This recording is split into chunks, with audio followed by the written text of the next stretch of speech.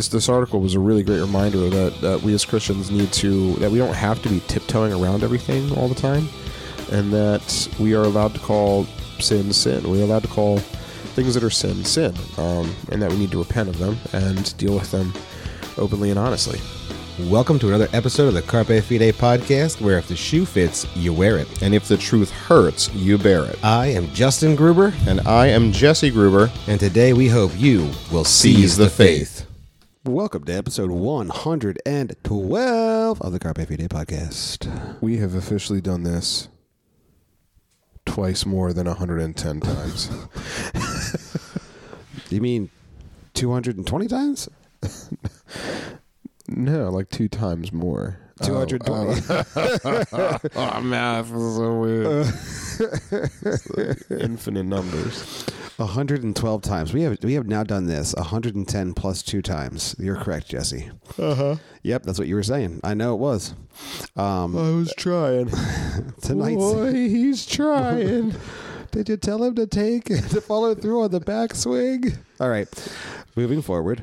Tonight's episode will be entitled, let me see if I get this right, Public Repentance and Loving Your Enemies. Yes. Yeah, nailed it. Or something like that. Yes, Public Repentance and Loving Your Enemies with Rosaria Butterfield. Yay. I originally wanted it entitled Rosaria Butterfield's My Spirit Animal, but Jesse shot that down. Jesse flew in like you never know. I could have a change of heart by Friday. Jesse flew in like a P-51 Mustang, and he was like...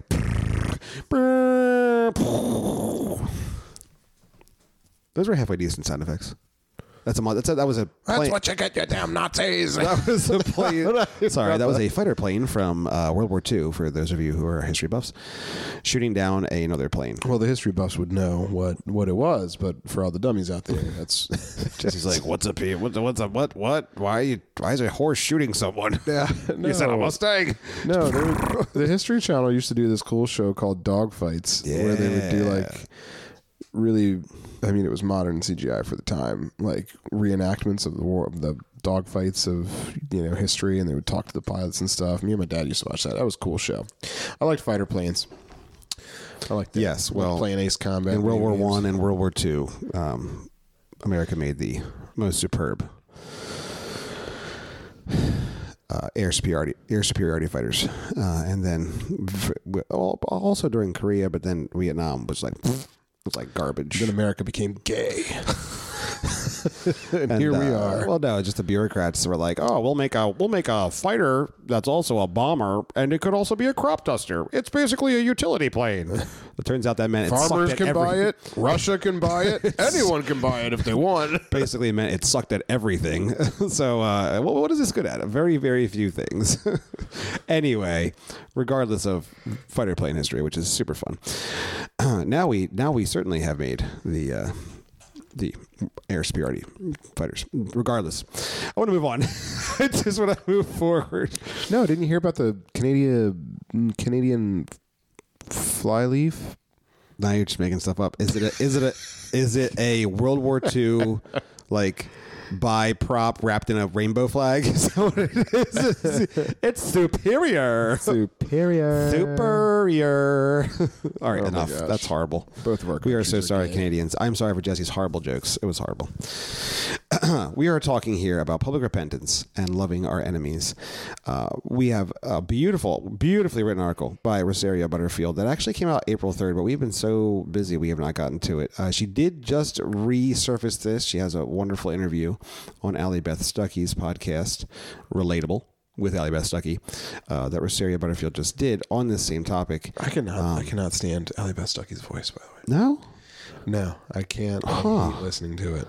Huh. It was hard for me to listen to the podcast. Oh, man. I'm sorry. I didn't know that. Yeah. I'll be sure to send you more Allie Beth Stuckey podcasts. I just won't click on the links. Oh, man. And Rosaria Butterfield, for those of you who don't know who Rosaria Butterfield is, shame upon you and a pox upon your house.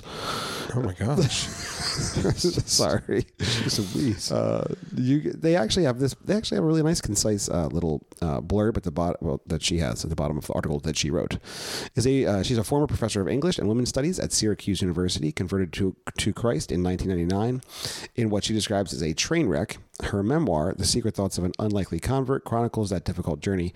Rosaria is married to Kent Butterfield, a Reformed Presbyterian pastor in North Carolina, and is a homeschooled mother, author, and speaker.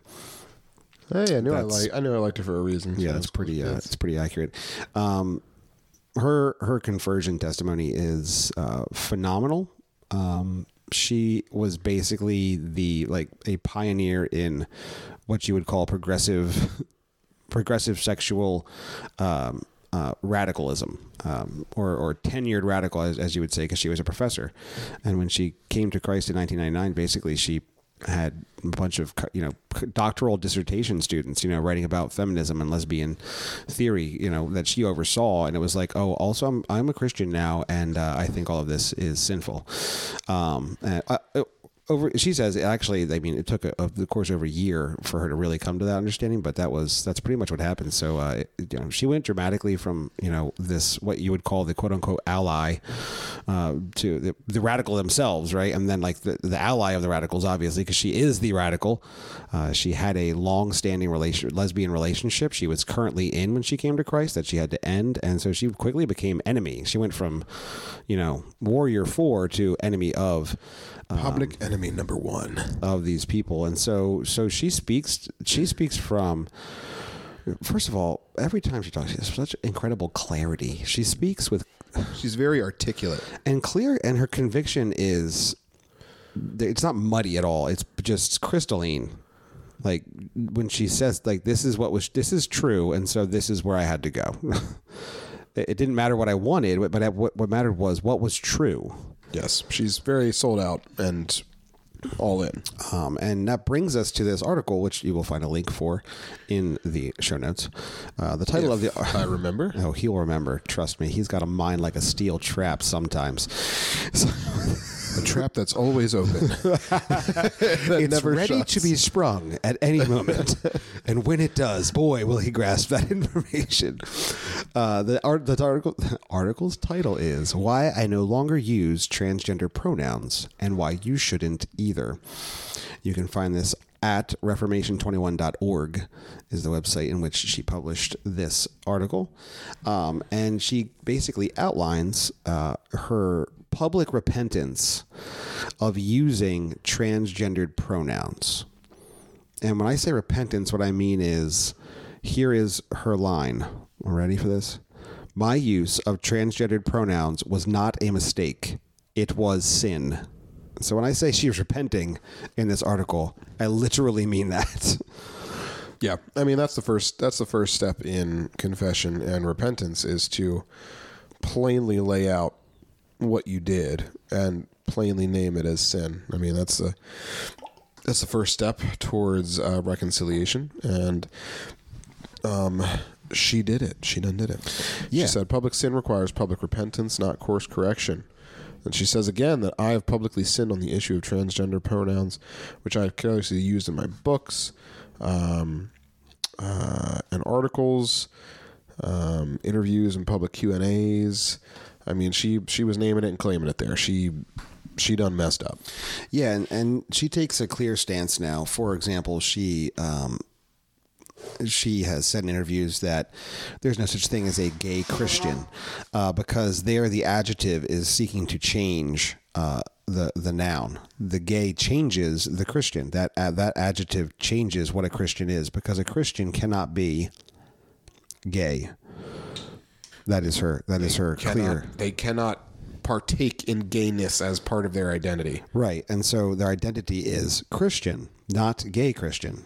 Like, I am a Christian. I'm not a red-haired Christian. Do I have red hair? Yes. Christian. But I am a Christian first. And so I don't allow something else to change the Christian aspect. The Christian is the quintessential identity for me. Right? We all on board here? Well, it's the identity. Correct. And so when she says something like that, obviously she takes flaming arrows for what she says. But this time the arrows are coming from quote unquote Christians. Yes, that's the problem. This is like the evangelical civil war situation that we have here. Who do you want to be, Captain America or Iron Man? Cap, always. It's not even a question. It's not even a little bit of a question. I wish I didn't absolutely despise the actor that played him. Oh yeah, no, that's the thing that they ruined for me, because like they at least Tony Stark's like liberal and at least had like a cool story behind him. If they had done Chris Pine, I would have been so much happier. Yeah, Chris Pine's pretty cool. I like Chris Pine so much better than. At this point, I would take Evangeline Lilly over Chris Evans as Captain America. Chris Evans kid. Anyway, never mind. I'd take Leah Thomas over. He's twice the man woman he'll ever be. At least he's done something with his life. That's horrible. All right, we have digressed. What if they cast him as Black Widow? One of the things. I'm gonna barrel through here. One of the things that Rosaria points to in identifying the need for repentance here, identifying that what she had done previously is a sin, is this connection to the cultural's affirmation and actual legislating of homosexuality and transgenderism, and that's something that she realizes called her into the danger, literally, her quote is, "the danger of my position started to come into focus." And she points back to the Obergefell decision on gay marriage and this codification of gay marriage moving forward in the LGBTQ plus civil rights movement.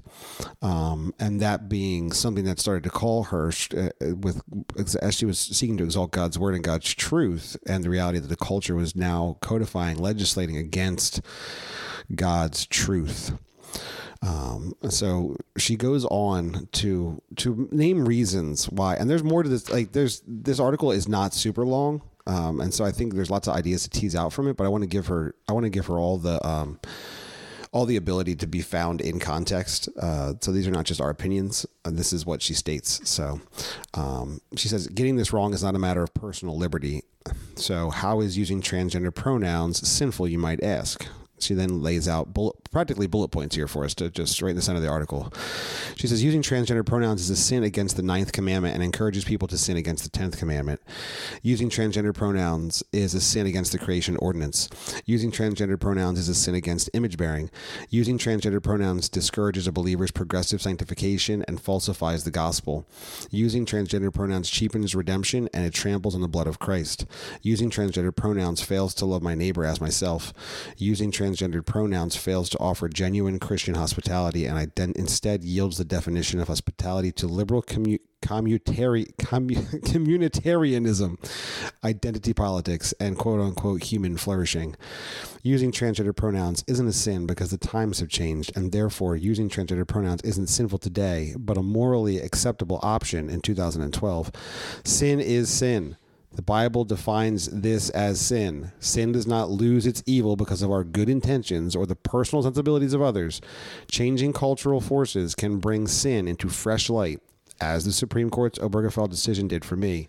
But a renewed focus is no excuse for sin and no dodge for repentance, not for a real Christian. I repent. Wow. It's so poignant, and again, she does communicate very well and with a lot of clarity. But really, I mean, it's so important, especially as she looks at Obergefell as kind of like this keystone moment. Yeah, I was going to say linchpin, but it doesn't. It's not. That's all the of wrong those things. thing. Yeah, those things are good. Yeah, you know, because I think she has an acute understanding of how governance should work, and about how all any legislation is a legislation for a morality, and this legislation was clearly against God's morality, and therefore it promotes man's morality. Jeez Louise. Have I been saying reality this whole time? I think that was just the reality. Are you selling houses now? Sorry, good. Hey. I'm sorry. I was about to go on a realtor ad. No, don't do it. But But she really seems to understand that righteousness does actually indeed exalt a nation, and that this was an egregious thing that happened, and that when we buy into the lie even a little bit, it's just being Christian-ish. It's not actually being Christian. And I forget what episode we talked about Christian-ish. It was a few episodes ago, but that's just like a good way to describe it. It's like it kind of smells like Christianity, but it's not actually true Christianity, because true Christianity doesn't buy into those lies. You know, it's supposed to call out those lies and confront those lies and share the beautiful light of the truth on those lies. In the article, you're 100% right. Oh, thank you. I want to jump back to the article just to kind of close it out, because she then goes in, her next point is that the broad evangelical church disagrees with how I paint this picture. And then she quotes these large, more big Eva people that are trying to say we should, in many ways, affirm by at least use transgender pronouns. This dates back to who wrote the article that it's hospitable to use transgender pronouns. Which dude was that? Wasn't he the SBC president for 1 year? I can't think of his name. Whatever. He said it was hospitable to use them. Like he used transgender pronouns because of hospitality. So she mentioned Russell Moore. Are you talking about? Did Russell Moore do that? No, he's done some bad things. Yes, he does. Anyway.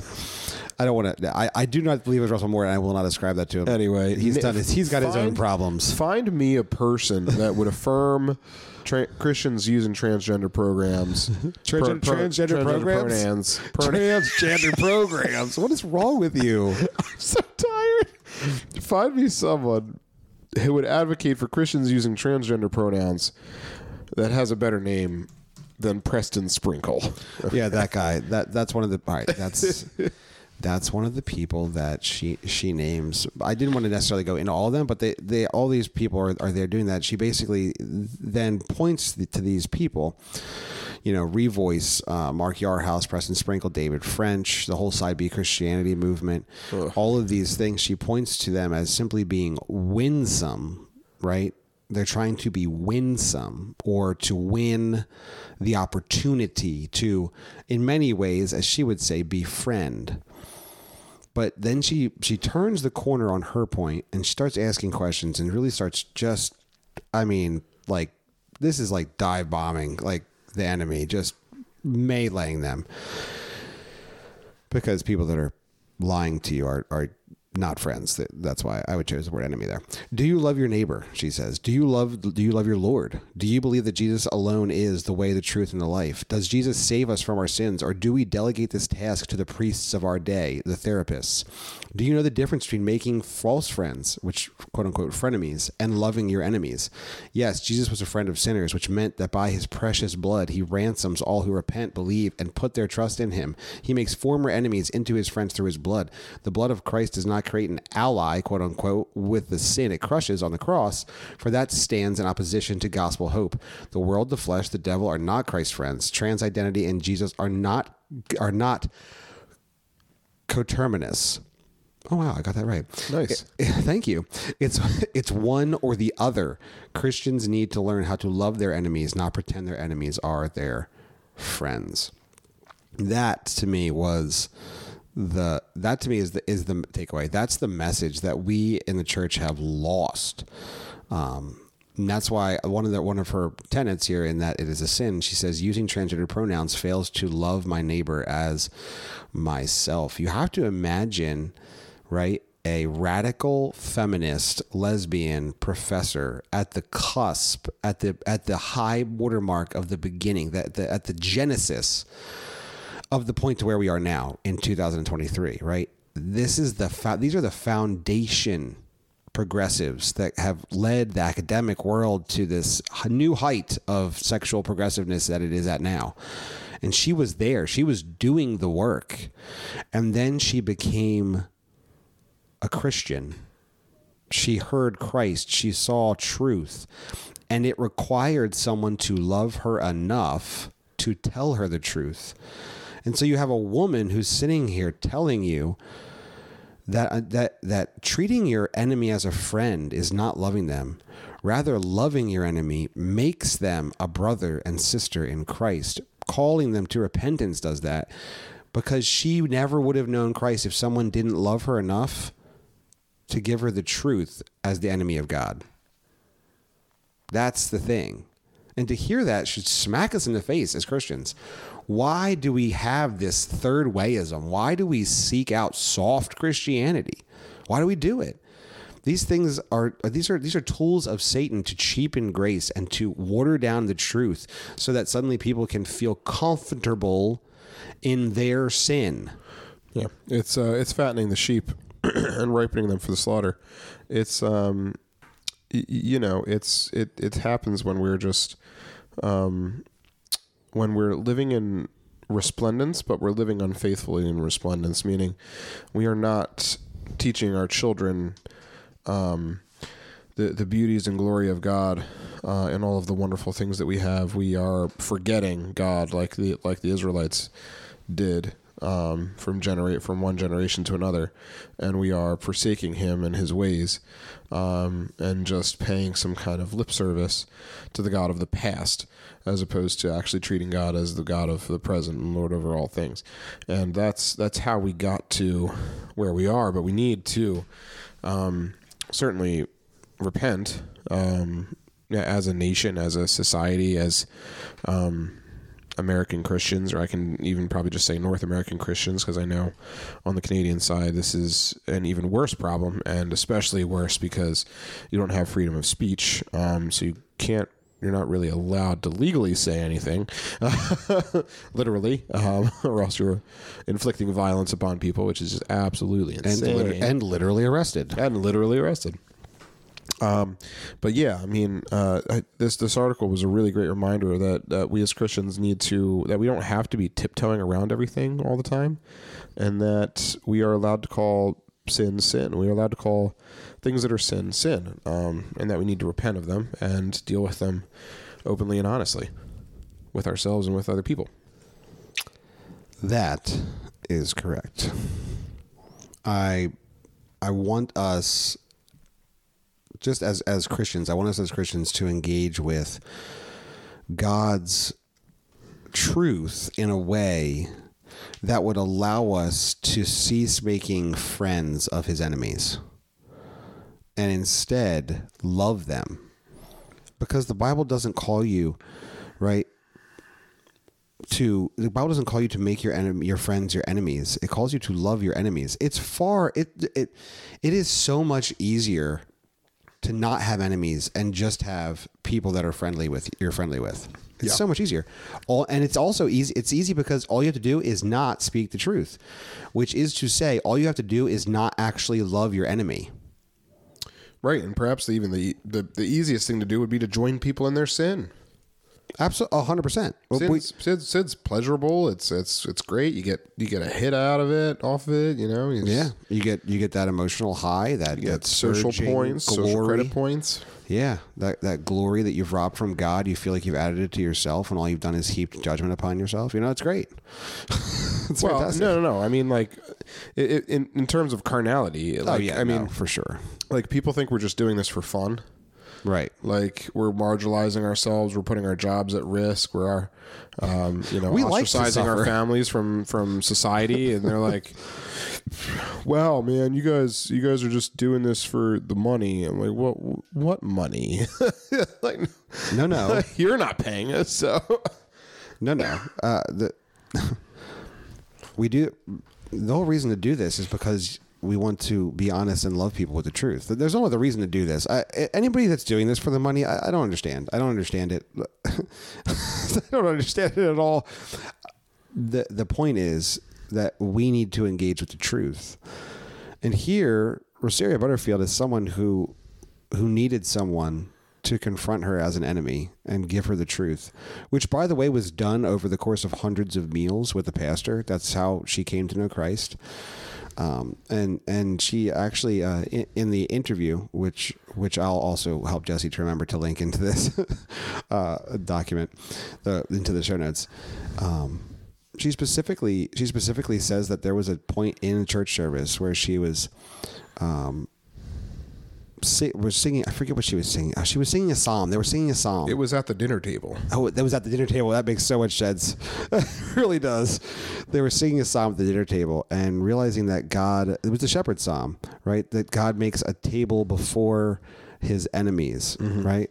And that's where the sheep eat, is a table before their enemies. And she was thinking that the Christians were her enemy, when she realized that she was actually their enemy, and they were loving her. And that is so clear. And so I mean, like, and I had put up a Facebook post, and I made this Facebook post about, you know, the fact that Christians have enemies and that we're not supposed to have friends. We're supposed to love our enemies, which means we have to first have enemies. And it means we first need to love them, right? Like, it's not like we declare enemies, it's that we have them. They already exist. They just exist. Stop befriending them and instead love them, which means you're going to have to speak the truth to them. And I have enemies right now that are friends of mine, but not because I don't share the truth. I have people that are friendly to me who know full well that I believe what they do will lead them to death and destruction, because I will not tell them. I will not keep the truth from them, because that's not loving. And that's part of the reason why I think some people do like me, is because I will tell them the truth, and most people don't. And there are people that obviously, you know, hate me, but we're also promised that people are going to hate us. Like, all of these are promises. These are guarantees. These aren't like, well, they might not like it if you don't approach it the right. If you're not winsome, they won't like you. Like, that's how. No. Yeah, I just saw a picture, or not a picture, a post on. There's this Instagram account called Christians Who Curse Sometimes, and I follow it because sometimes it's funny. The title is funny. I would see how that is humorous. Yeah. But they're like, kind of like, I don't know. They're like fainting goat warning level. Yeah, but like sometimes they're just lobbing grenades at Christians. Like this one, it says, I've never met a Christian turned atheist who left the faith because they didn't like Jesus, but I've met hundreds who have left because the Christians around them looked and acted nothing like Jesus. And my comment to that was 100% of people that reject Christ do so because of their own sinfulness and desire to sin rather than for Christ. Yeah. Like in terms of ultimate, you know, motivating factors, they might be using Christians who have done poor or bad things as an excuse, and as a front as to why they're doing this, but really their heart is just bent towards wickedness and evil, and they don't want Jesus. And it's not because it's not that bad Christians' fault. It's because of bad them's fault. like, oh my gosh, Christians stink. Oh my gosh. Like, shut up. You were in the same situation, Christian. You hated God once. That's the thing. Like, we were all, we know, we don't know act this. like your stuff don't stink. Right. We were all enemies of God. How many times does Paul have to say, and such were some of you, and you were enemies of God, and you were afar off? Like, how many times does he have to say it? Like, we were these people. We are only not enemies of God because of his grace. And the only way that anyone will not be an enemy of God is because of his grace. And what else does the Bible say? How will they hear without someone to preach the word to them? Mm-hmm. And yet we don't tell them the truth, right? One of the things Rosaria Butterfield says is that we're at a moment where people are detransitioning, that we're fed a lie about transgenderism, and there is only one hope for these people, because they have mutilated their physical body. Obi-Wan? No, it's not Obi-Wan. Although Star Wars reference, there you go. There it is. You know who you are. Who you are. No, there's the only hope that in the world that exists right now for these people detransitioning is Christ, because in Him, right? Because God, she says specifically, God will not be mocked. He will restore you. He will restore you. Anything that we have done to our bodies in sin and deception, Christ will restore, because He will not be mocked. And what kind of hope that is to someone who is detransitioned, who had been fed lies about chemical castrations and physically mutilating their bodies, and now they are still feeling hopeless, and they realize they've done something wrong. There's only hope in Christ, who will bring healing, who will bring restoration, and this is not the final word, right? And yet we do not have the stones in the church to speak these truths.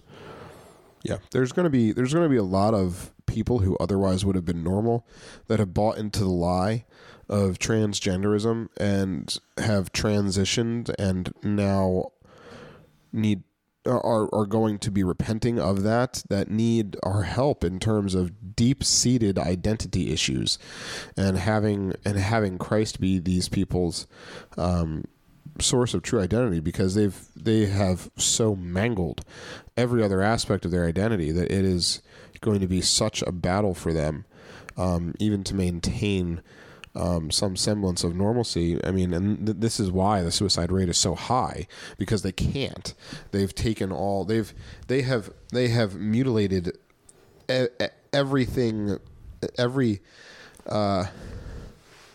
grounding point for reality, every objective source of truth, objective source of truth and reality, they have lopped off and chosen something else in place of it that's just a hollow shadow of nothingness, and then trying to rebuild an identity back from that. It's like step. Yeah, like, exactly. That's exactly that. And but we have the hope that can help even that broken person. You know. And we have to be able to speak the truth so that they can know the hope. Like, we can't keep that to ourselves. We can't hide it under a bushel. No. I'm going to let it shine. That's the weight that I think that I want to carry, that I carry from this. Like, you know what? We in our culture, we see the word enemy as an evil. We don't have enemies. No one can have enemies. You can't have enemies. Can I tell you something? Church, Christian, hear me. The world views you as the enemy. But the reality is they're the enemy. And the difference between the two philosophies is not whether or not there's an enemy. The difference is that one of the enemies is going to receive love from true Christians, because the true Christian is called to love their enemy, not make them their friend. Love their enemy until they are their family. That's what we're called to do. And if God should make them your family, rejoice, for they are no longer your enemy. They are now your co-laborer against the enemy. That's how this goes. That is how the scripture speaks. Like, well, Jesus was a friend to sinners. Jesus did not affirm anyone's sin. Jesus called people to repentance. Jesus was not Zacchaeus' friend. Jesus called Zacchaeus to repentance. Jesus was not the adulterous woman's friend. Jesus called the adulterous woman to repentance. This is what Jesus did. The sinners loved Jesus because he was not afraid to be with them, and at no point was that so that Jesus called their sin okay. They loved him because they knew they were sinners, and Jesus told them they were sinners, and Jesus called them to repentance instead of treating them as if their sin was their identity. Shocker. That's the thing. The sin is not these people's identity. I will not accept you as you're not a trans person. You are a person who struggles with sin. And I will call you. I want to love you enough to call you to repentance, not affirm and allow you to live in your sin as if it's a nice warm sweater. It is actually an Iron Maiden. It is spikes driven into your own creation, your own image bearing creation that God has given to you, and you're driving spikes through it. And I would rather call you to healing and repentance. That is what we are called to do. Sorry, I ranted. Yeah.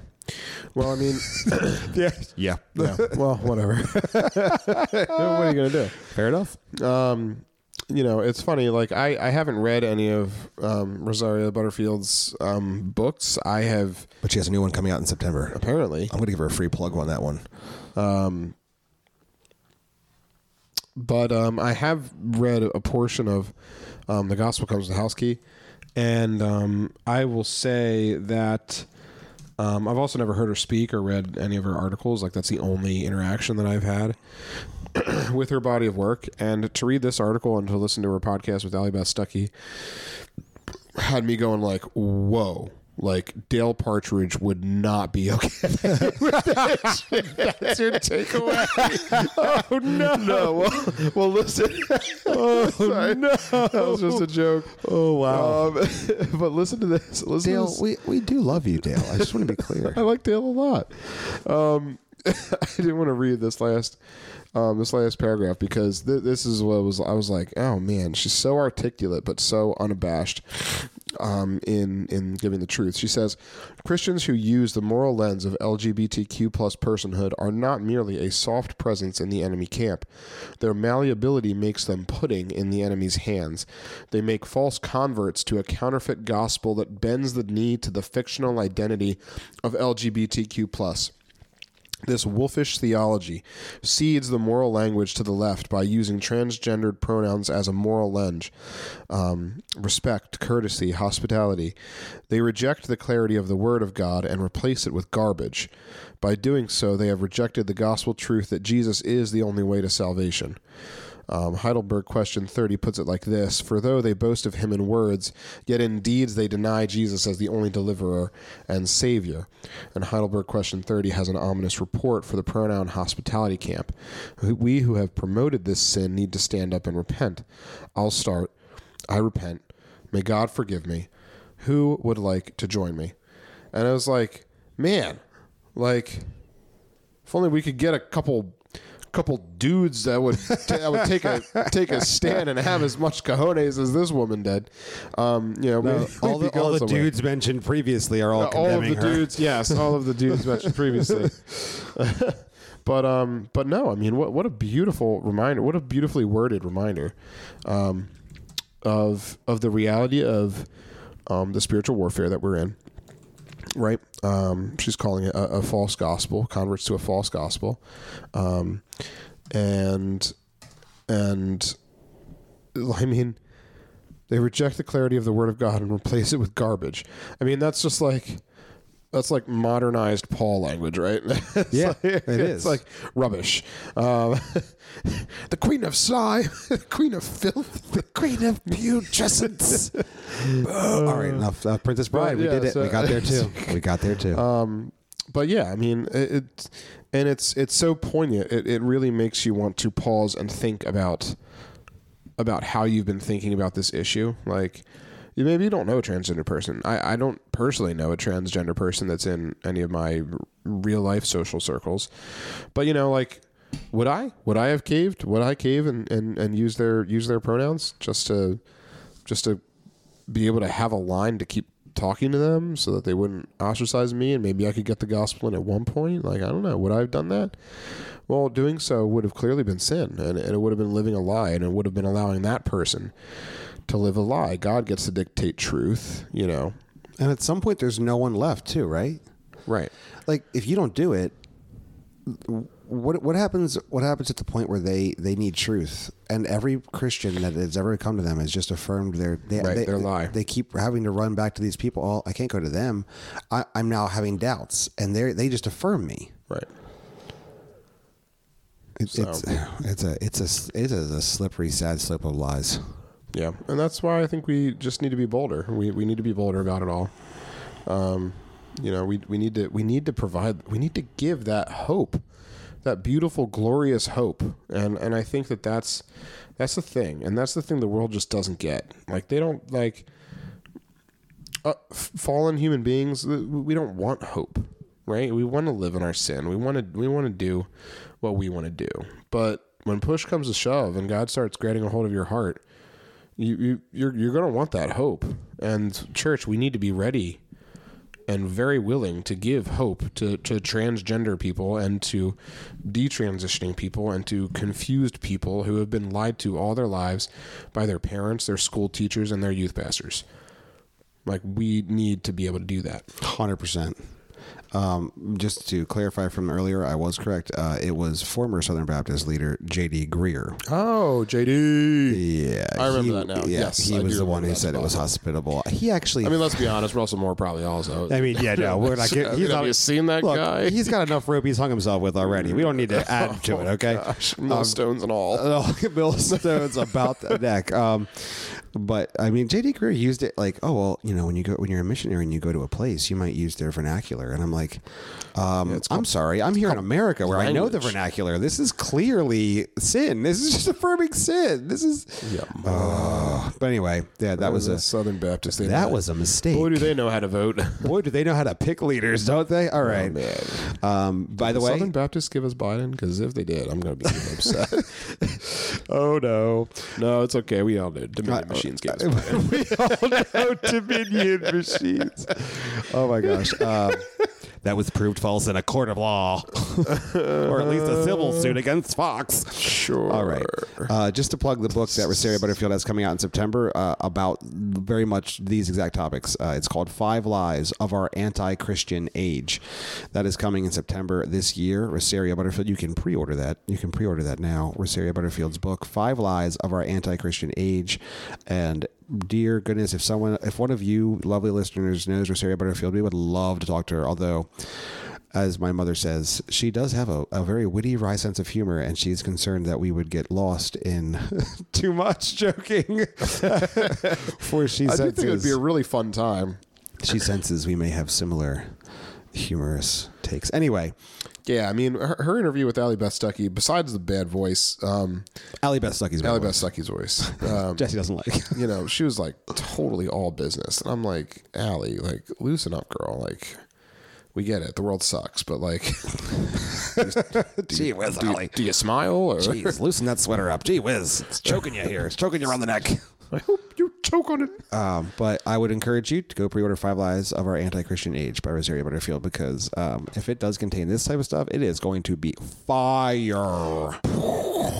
Fire. The thing will be lit, as the kids say. Do they still say lit? Probably not. They do, but I don't think... They keep making up stupid words. I was looking at the other day, some kid was talking on what's that one website that they complain about and they talk and they have threads? Reddit? That's it. All these words were being used, and I'm like, what are these words they're saying? And they're like using they're like using other words to mean just completely not what they are. They're anymore. like talking in web dings. I'm like, what is a melon? What melon? I thought we were talking about gaming. I don't even know what's going on right now. Melon. Like, anyway, but it doesn't matter. Mellow yellow. Anyway, this was a gem of an article. Do go read it. Find it in the show notes. Do listen to the podcast. What she has to, by the way, you want it spicy? In the podcast, she essentially calls David French a Satanist. And I'm just saying, that is fire. Nothing gets us fired up like people is fire. ragging on David French. She says, what a loser. She basically, you listen. You tell me I'm wrong. She basically says, I ain't going to tell you you're wrong. And I'm like, okay, Rosario, all right. It's Rosaria. I keep saying Rosario, don't I? Yeah, you do. Yeah, it's definitely an A because it's a woman, and that would be the gendered feminine of Rosaria. Yeah, because she's literally named after the rosary. She comes from a Catholic background. Well, I do apologize, Rosaria. Rosaria. You know who you are. So anyway, definitely go read this article. She's never check out the podcast. No, it's okay. That's fine. But the encouragement here is just know that you do have enemies and you should love them. Your enemy should know that they're your enemy because you said you're my enemy. They should know that they're loved. Enemy alert. That they're loved by you because you tell them the truth. Because you tell them the truth, not because you copulate and affirm.